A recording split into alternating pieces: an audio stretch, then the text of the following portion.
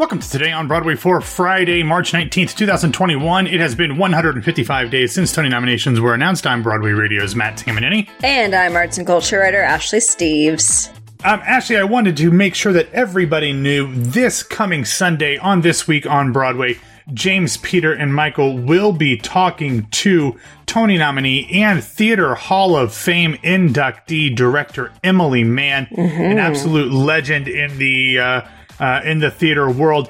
Her work can currently be seen in a streaming production of Tennessee Williams' The Night of the Iguana, which is starring Dylan McDermott and Felicia Rashad, as well as Austin Pendleton.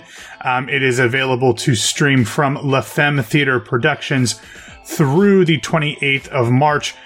So if you want to get in on that interview, head over to patreon.com/Broadway Radio, broadwayradio.com/Patreon. You'll be able to submit questions, listen live, or get it before anybody in the regular feed.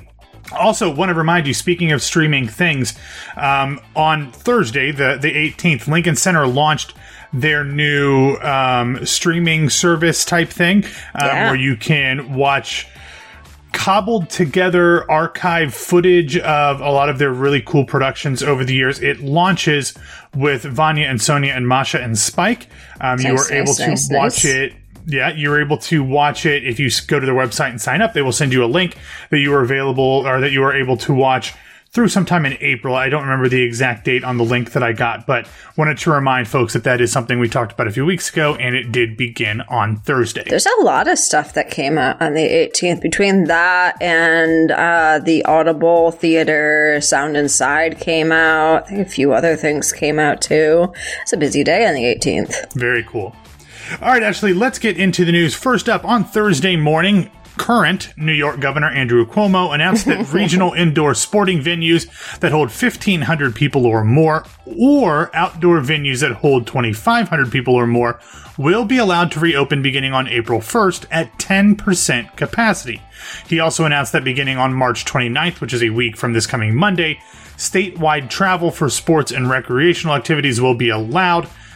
This announcement actually just came a few hours before New York State released data that said that 24% of the state's residents have completed at least one dose of a vaccine protocol. Ew. Yeah, I do not think that there is a way that we could possibly overstate how interrelated and symbiotic those two facts are, Ashley. Yeah. Also, this timeline of opening up more sports facilities more or less corresponds with the announcement that live indoor performances can begin on April 2nd in what are being called flex venues. In those cases, arts and entertainment venues holding less than 10,000 people will be allowed to reopen at 33% capacity, up to 100 people indoors and up to 200 people outdoors. Ashley, we've had a lot of stories like this lately, but it's starting to feel like a dripping sink. You know, one or two drips, you can kind of shrug it off and be like, oh, not a big deal. It's just one or two drips. And then you move on. You don't worry about it. But the more drips that there are and the more frequently they come, you really have to start paying attention. And, in terms of a leaky sink, you have to pay attention because it's a bad thing and it could overflow your apartment. Sure. In terms of these things, it's a good simile. Until that part. It worked until that part. But in this case, we have to start paying attention because it looks like things are actually going to happen and things are actually going to open up, which is a little scary, but also really, really exciting. Yeah, it's very scary and it is very exciting. And those two things can coincide with one another. I'm still I've, like a lot of people, I have a lot of pandemic trauma / PTSD, I think. And I'll watch shows that were filmed years ago where there'll be like crowded places, or obviously no one's wearing masks, and I'll just have like a mini panic attack. I think I'm gonna have some I think a lot of people are going to have some residual effects from it for a while in terms of like crowded places or indoor events. I know I certainly am, because even when I see like we're opening indoor sporting venues, it's I can't. I'm getting my second vaccine dose next week, and I'm still like I'm not doing anything indoors for a little bit, because I think 20. You know, as you mentioned, that 24% of the residents in the state have at least completed the first vaccine dose. That's still really low. And there's an article that came out today about just like why people aren't getting the vaccine. There's a lot of reasons behind that. Some more reasonable than others. But I do think a lot of people are still really anxious about the vaccine being this early, especially since, especially the first dose one that just came out, the J&J one. I do think it's going to take a while for a lot of people, especially older people, to get in the doors and get those vaccines and not be so anxious about it. Mm-hmm. So until that 24% goes up a little bit higher, I'm still not even considering indoor events. I even got like an off-Broadway press release yesterday for an indoor event, and I was just like, absolutely not. I don't care how much I miss theater. I don't care if the press dates are in line with when my vaccine is going to be fully effective or not. I'm still way too anxious about it. But I will do outdoor things. I'm ready for the outdoor things for sure. Yankee Stadium's got people coming in the doors now, and I'm going to be one of them. Yeah, I mean, look, this is a process, and there is no like line of demarcation where we cross it and it says everybody has to be comfortable to go back to life like it was before. No, there are some people that will never go back to life like it was before, because some people, I guarantee you, will be wearing masks anytime they're in public. And I do not fault people for that. I mean, we've seen it in other countries, especially in Asia, where that's become a part of normal life in public. And I don't have any problem with people doing whatever they can to be safe. So, wherever your tipping point is to where you feel safe, you, Ashley, personally, and you, everybody else collectively, I'm sure that the theater will be there to welcome you back with open arms whenever you are ready to enter a theater. You could have made a Ragtime Back to Before reference too. You were really leaning towards it, and it just didn't happen. Marin, I apologize. All right, everybody, let's take a real quick break from the news to talk about our sponsor real quick, ExpressVPN. Ashley, we have been yelling and screaming and kvetching for weeks now that these gosh darn streaming services are doing everything they can to continue to nickel and dime us to death, but they still hold things back and put them behind different paywalls and restrictions and contracts and only let us see things depending on what country we are in. However, that is no longer the case if you decide to use ExpressVPN, so that you can get your full money's worth on all of your streaming services, just like I do. Using ExpressVPN, I control what country these various streaming services think that I'm in, so I can access whatever content whenever I want. Mm-hmm. It is much cheaper than picking up and just moving to another country to get that content. I advise to not do that and instead use ExpressVPN, because it has over 90 countries that you can choose from. If you run out of stuff to watch in one country, you just switch over and unlock those new shows.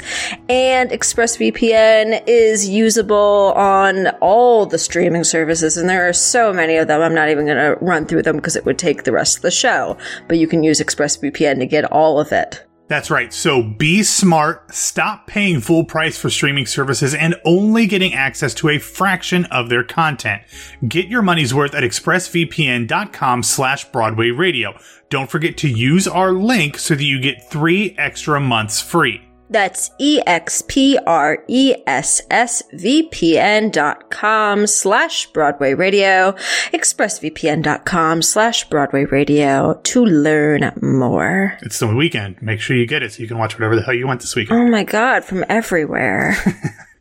All right, Ashley, we are going to get back into the news with another steady stream of drips as we travel across the pond and run through a number of announcements about West End musicals that have been announcing when they are planning to return to the stage. Now, this is just a random sampling. I'm not going to run through every single British show that is announced when they're coming back.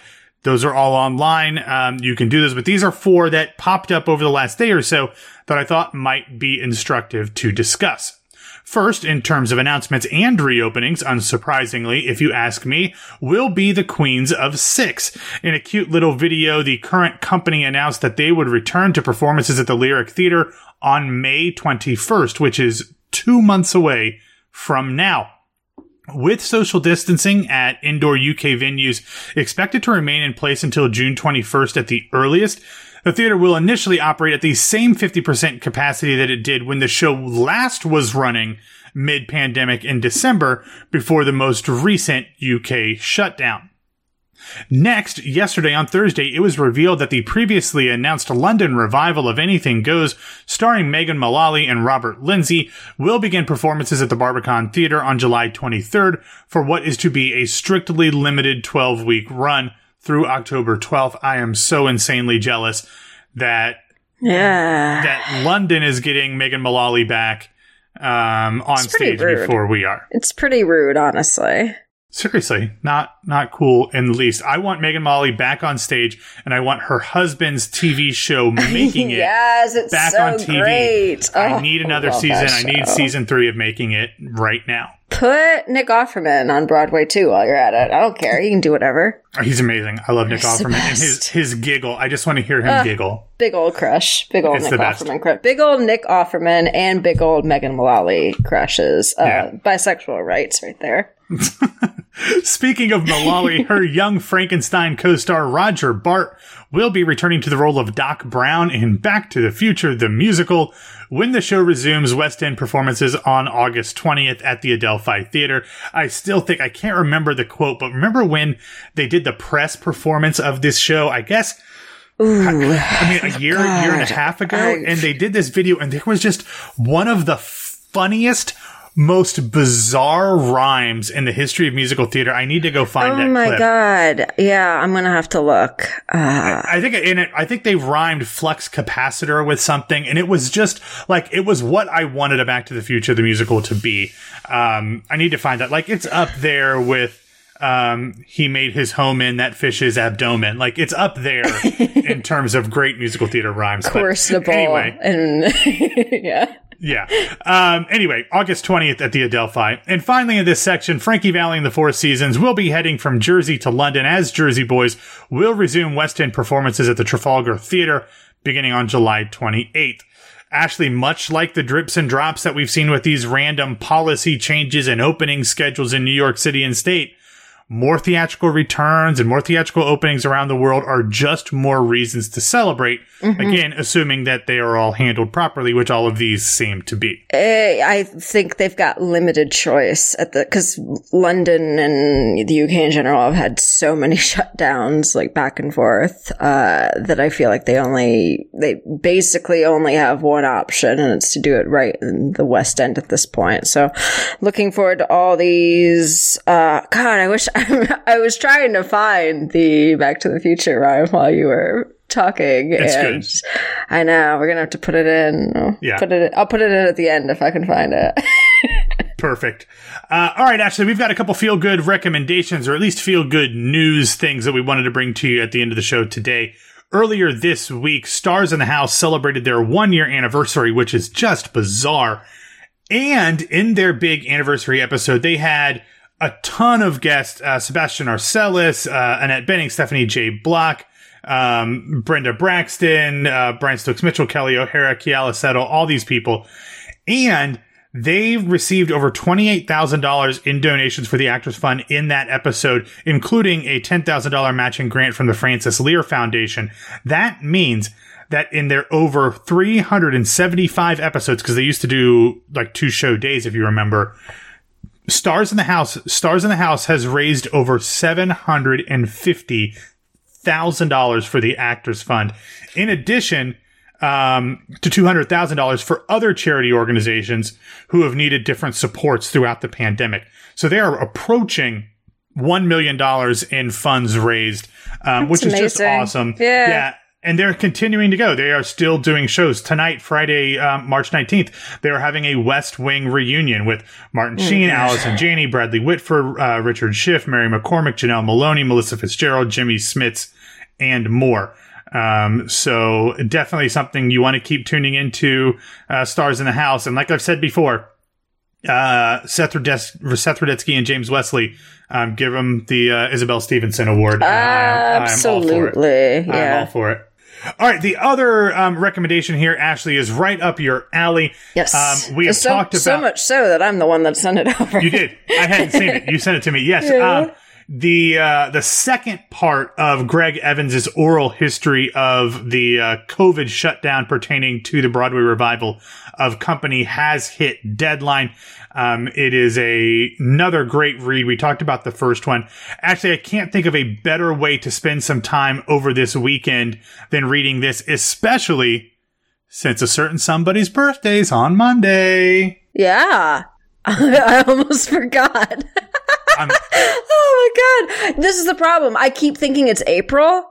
Because I've lost all track of time. But yes, it is Mr. Stephen Joshua Sondheim's birthday this coming week. My actual viewing list for the weekend is the Assassins thing that they did at Tennessee Theater whatever. With Patrick Cassidy. Yeah, gotta watch that still. It's 2.5 hours of glory, so I can't wait for that. I actually booked a ticket for Classic Stage Company's Assassins thing that they're doing next month on April 15th, which is another Sondheim featured event. And then there's like a better YouTube upload of the Sweeney Todd documentary that they did 1,000 years ago. And I'm not familiar with this. Oh my goodness, it's beautiful. That's now as of 2 weeks ago, a much better upload of it. Like it was the UK Sweeney Todd big documentary that they did that was like an hour and a half long, and it's amazing, awesome. So yeah, I'm very prepared for the man's birthday. Yes, the man, as always, the man, the god, the legend. Stephen Joshua Sondheim. All right, let's settle down before this gets a little out of hand. Although I did want to make a Barcelona joke when you were confused if it was April or not. Which, you're so close. And we're talking about Company. Well, we were talking about Company. Yeah. Now I'm just on general Sondheim spiel. It's okay. It's like literally 50% of your waking days. It's more than that, let's be honest. All right, everybody. Thank you for listening to Today on Broadway. Follow us on Facebook, Twitter, and Instagram at Broadway Radio. You can find me on Twitter and Instagram at BWWMatt. Ashley, what about you? You can find me on Twitter and Instagram at No This Is Ashley. Everybody have a wonderful weekend. Don't forget to tune in to This Week on Broadway, where the crew will be talking to Emily Mann. And we will be back on Monday with a full-throated celebration of Andrew Lloyd Webber's birthday. Have a good weekend. Talk to you later. Bye. Very dare you. I'm editing this. I can just cut all. That's a good point.